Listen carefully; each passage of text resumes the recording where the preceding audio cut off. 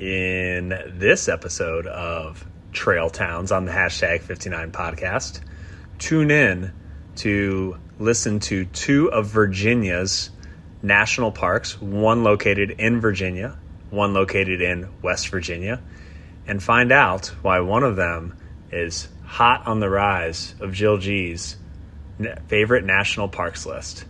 See on the inside, y'all, Virginia's national parks on the hashtag 59 podcast.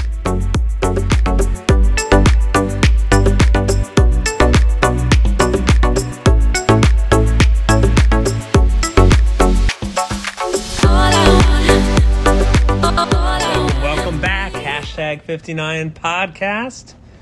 Mike R here. And Jill G. And we are doing the, quote, national parks, end quote, of the Virginias. Okay.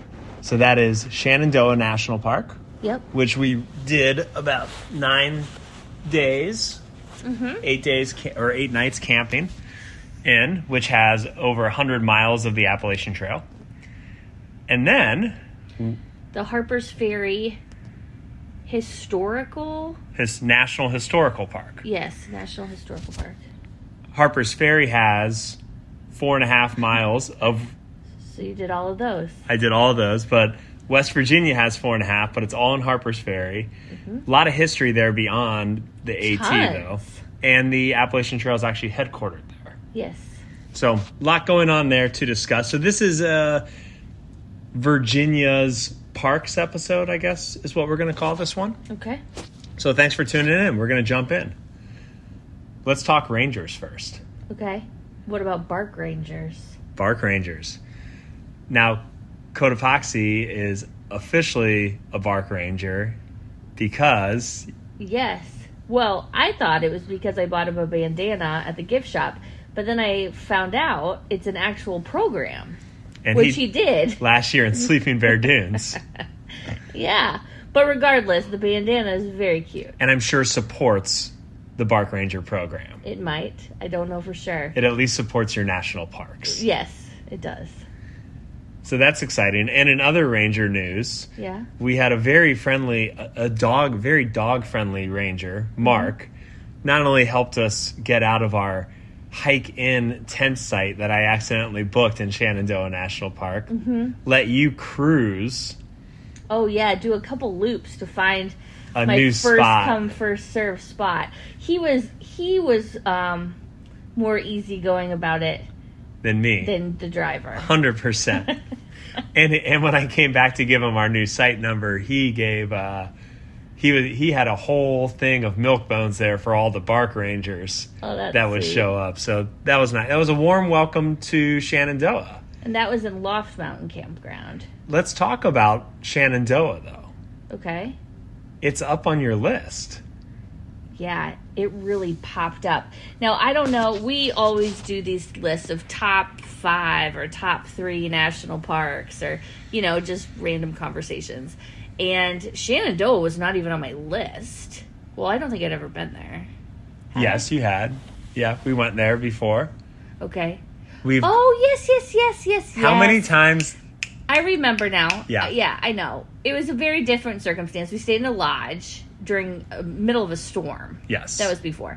Anyways, it did not even touch my top 5 Partly list. because you could barely leave the cabin. Yes, I was terrified of the storm and the bears.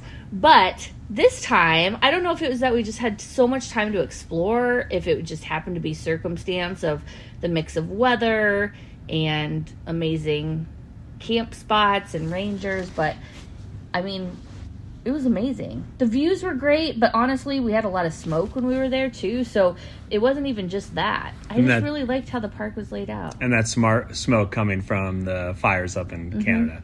So let's talk about Shenandoah then, and how much you liked it. So it is a long and narrow national park. Yep. It's barely, it's only a couple miles wide at its widest. And there's one main road, Skyline Drive, that just runs right through basically the whole stinking thing. It's probably also why I liked it. I felt like it was so easy to navigate. You were either going north or south. I think in about the middle range of it, there is an outlet. There's a north exit and entrance, a south, and like two in the middle. It's really easy. It's really easy to navigate because when we left the last podcast, we were in Waynesboro. And so Rockfish Gap is kind of that southern entrance. That last stop, gap stop, before you officially enter the park. You said, though, on foot, you entered it right away. Yeah. Like within a mile or so of that gap, right? Yep. And you do on the drive maybe a couple miles. Mm-hmm. So it has thousands of miles of hiking trails. Mm-hmm. It has 104 miles, though, overall of the AT, which is a very large chunk. Probably the biggest chunk of any, like, it's more than the Smokies. It's more than, I'd have to do some fact checking on some of the national forests, but as much as any part of the AT it runs through. And there's a ton of ranger programs. There's a ton of wildlife options for birding. And you were doing the Appalachian Trail, but there's so many side hikes, and you did a whole chunk on waterfalls I'm sure you're going to talk about, and just a number of different options. It really, and we were there, really the times that would make me believe would be the coolest to be there would be the fall during foliage. Mm-hmm. And the winter. I bet the winter, some of those overlooks just look magnificent. Amazing. So we were there even during the summer. Yeah. Either way, though, I loved it. But I liked it before. I like it more now, partly because I think we got to go through it so slowly. But it rose up on your list. When we left Loft Mountain, which was the first campsite, which was maybe only like 20 or 30 miles in, I don't remember exactly, I said I felt like that was one of my favorite parts of the trip so far. Yeah. Now, it was also circumstance, right? It was weather. It was a great campsite. It had super clean amenities, super friendly people. You know, like, I really enjoyed it. So we stayed at 3 campsites in Shenandoah. There's more to stay at, but we stayed at Loft Mountain, which had showers, camp store for through hikers, mm-hmm. and laundry. I think that's where we did laundry. We didn't have to do laundry there, but yeah, they did. Great campsites, though, very spacious. First come, first serve options, reservable options. Mm-hmm. Then we went to Big Meadows, which is kind of in the middle of and probably the most popular. It's got a lodge, it's got cabins, it's got a tap room, it's got a dining room, and then it's got a huge campground. Mm-hmm. Also had showers there and laundry there. We did laundry there. And the showers, fun fact about the showers is you have to feed the bear quarters.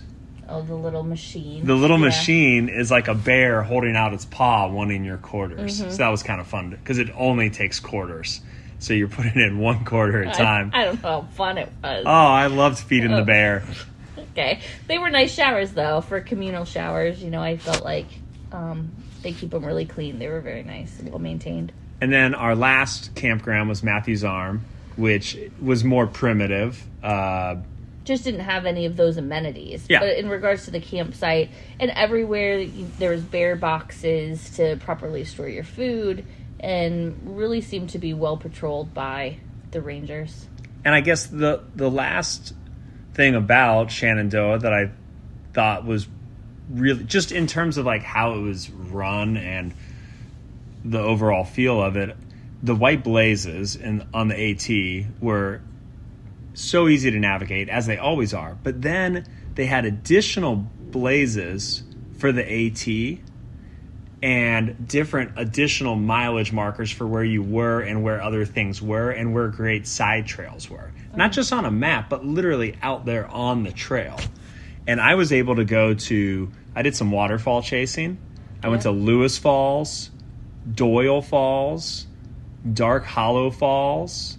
Our friends Amy and Chelsea went to one off of Matthew's Arm. Mm-hmm. Rare Hollow, I think, or Rain Hollow. one of those if you look at Matthew's Arm. But those were all labeled. So if you're hiking the AT, all of a sudden it's like very well, easy to understand, easy to navigate how to go to these additional side spots. You mentioned that, of course, you talked about how the majority of the AT is so well maintained anyway, but it was very evident we were in a national park. Like, it just was very manicured trails, like you said, well marked, easy to find your way, even more so probably. And this is something I've heard. So I've heard about Shenandoah that it's easy, the AT. Uh-huh. And when I look at the floors, meaning like the levels of elevation I hike every day, I did not think it was easy.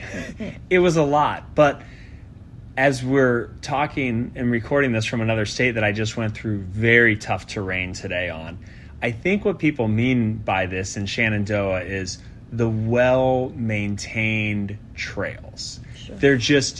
They're kind of groomed, manicured, if you will, in a different way than the national forests and some of the state parks are.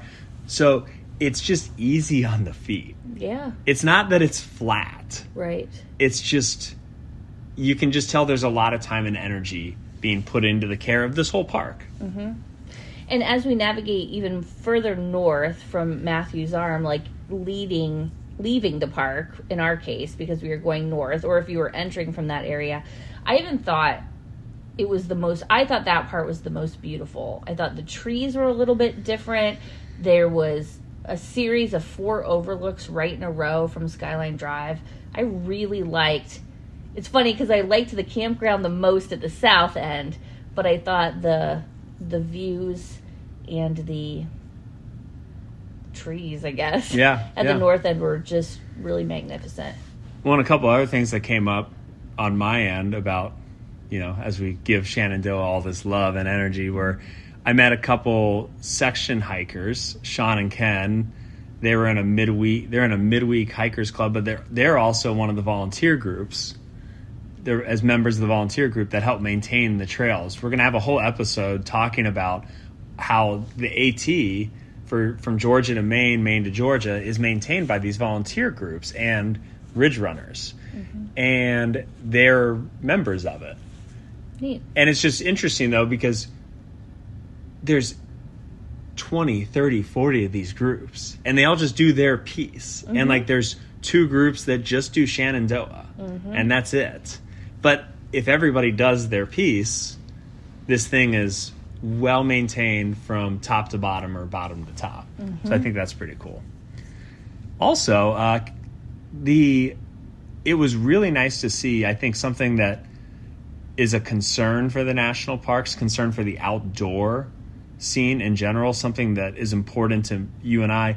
The diversity of the campground at Big Meadows was very refreshing. Yeah. It felt very nice. There was people from many different backgrounds, races, languages being spoken. Yeah, it was just a really incredible experience at that campground. Yeah. And it just, because I think as I was talking to you about it, it seems like sometimes it's like you want the change to happen. You want it to be more equitable and accessible. And it's frustrating when it seems like it's not happening. And when we were there, it felt like, it was happening, even if it was baby steps. Yeah. I felt like a very positive momentum pendulum swing in the right direction for that. So that was very nice to see. I agree. Yeah. Anything else you want to say about Shenandoah? No, it's gambling for the number 1 spot on my list. Okay. Joshua Tree and Grand Canyon? Grand Canyon is my number 1. Yeah, I think it might be my number 2. Number 2. Yeah.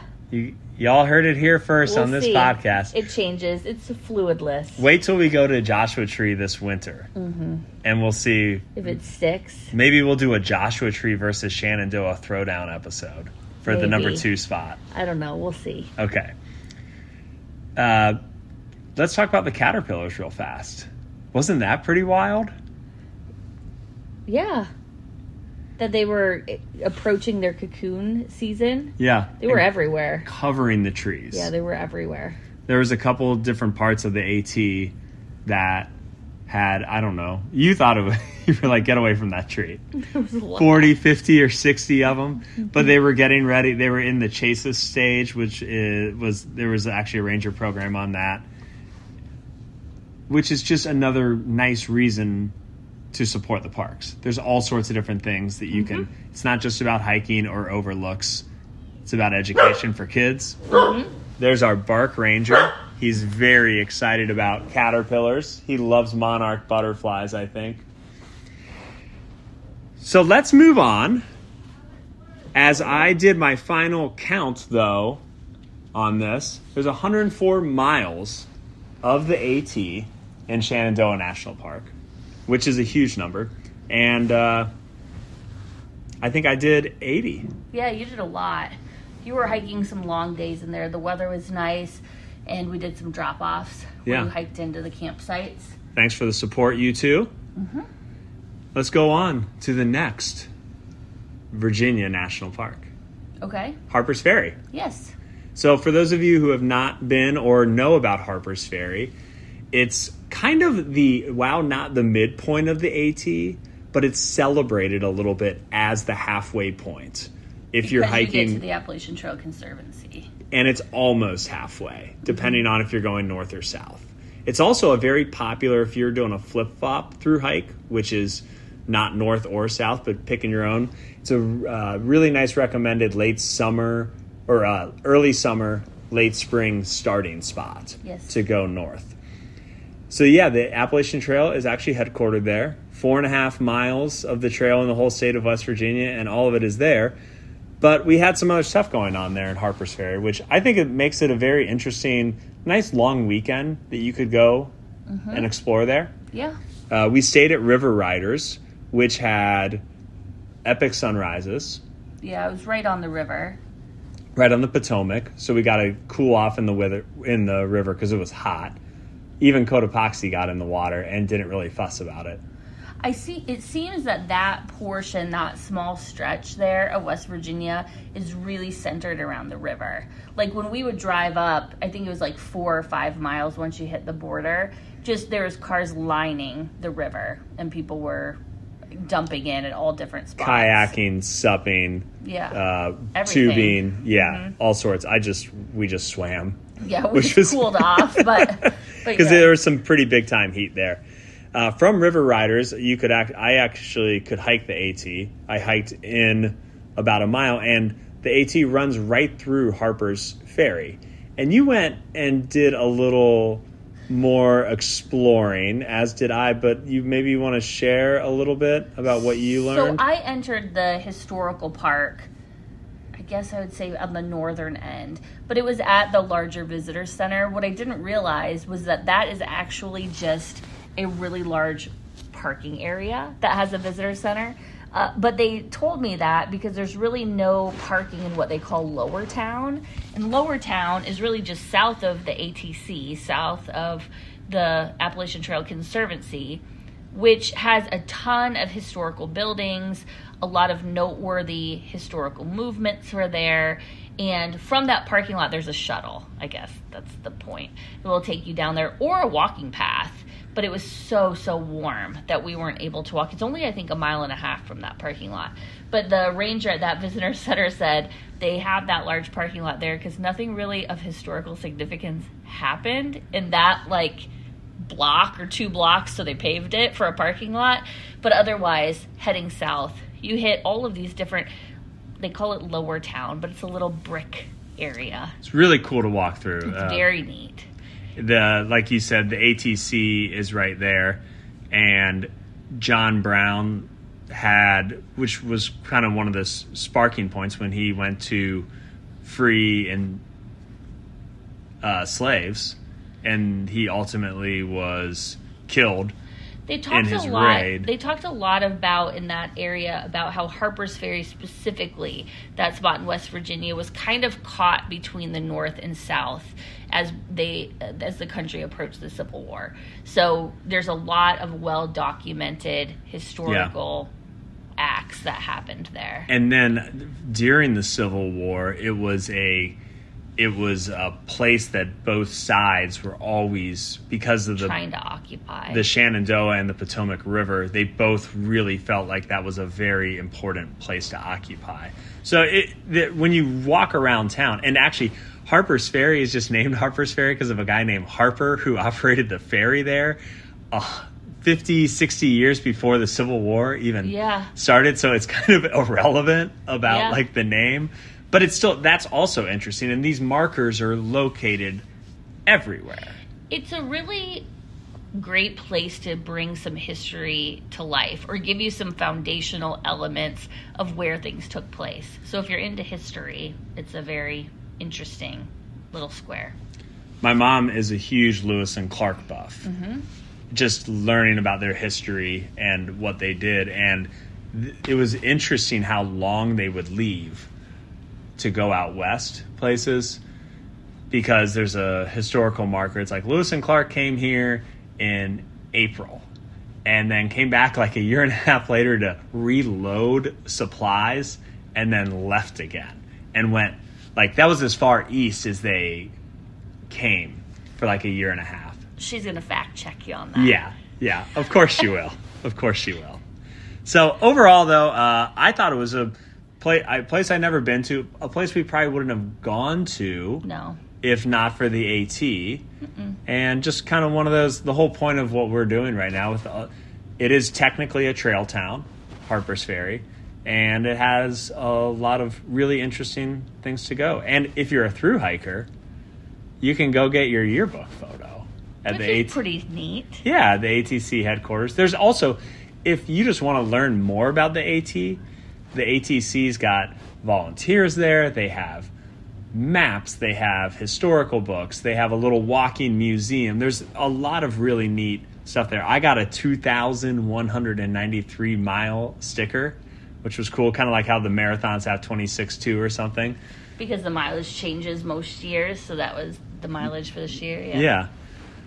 But, yeah, overall, it was a really nice place. And the Bavarian pretzels at Harpers Ferry Brewery were, albeit a little hot during the heat wave, still great to have after a long day of hiking. That brewery is on top of a hill and is absolutely stunning. It overlooks a bridge and the river and a tree line. And, I mean, it is just a stunning outdoor area. It's humongous. And dog-friendly outside. Because we go to a lot of breweries because they're all dog-friendly. But I would say now a lot of, especially bigger breweries, if you don't drink or don't want to drink, they have good food. They're dog-friendly. Some of them started doing kombuchas or root beers or brewing other things there. Other alternatives. Yeah, so it kind of makes it, it's a nice, they often have big, ample seating, which is always nice. And right there, actually, they send out people on rafting trips right across the street. Yes. So that's it for the Virginias. I think you, one day, though, so this is in, like, the little crossroads of, like, Virginia, West Virginia, Maryland. In, like, 30 minutes, you were in all three states doing something different. Like 2 times in a row. Yeah, 3 states, 2 different times, like, before noon. They are really right all there. You cross in and out of Virginia into West Virginia and then over to Maryland. Yeah. Yeah, it's pretty cool. Mm-hmm. But we won't talk about Maryland yet. We're going to save that for the next one. Got our good friend and special guest coming for Maryland and Pennsylvania Parks, Trail Towns episode coming up after this one. Yeah. And I think that's all. So we'll see if Shenandoah stays number 2. Is that where we're going to hold it right now? I'm holding it there, yeah. Okay. I would say so. Great. Well, thanks for listening, everyone. That's it for our National Park Trail Town episode of the Virginias. And we will be back with another episode very soon. Thanks for listening. On our website, #5, 9.com has all previous episodes of this season and our 5 other podcast seasons. We have hundreds of articles in our archives on outdoor adventure, and we have a slew of trash cleanup events, and that whole schedule is on our website as well. So head there and enjoy, and thanks for listening, everyone. We'll see you next time. Until next time, signing off, Mike R.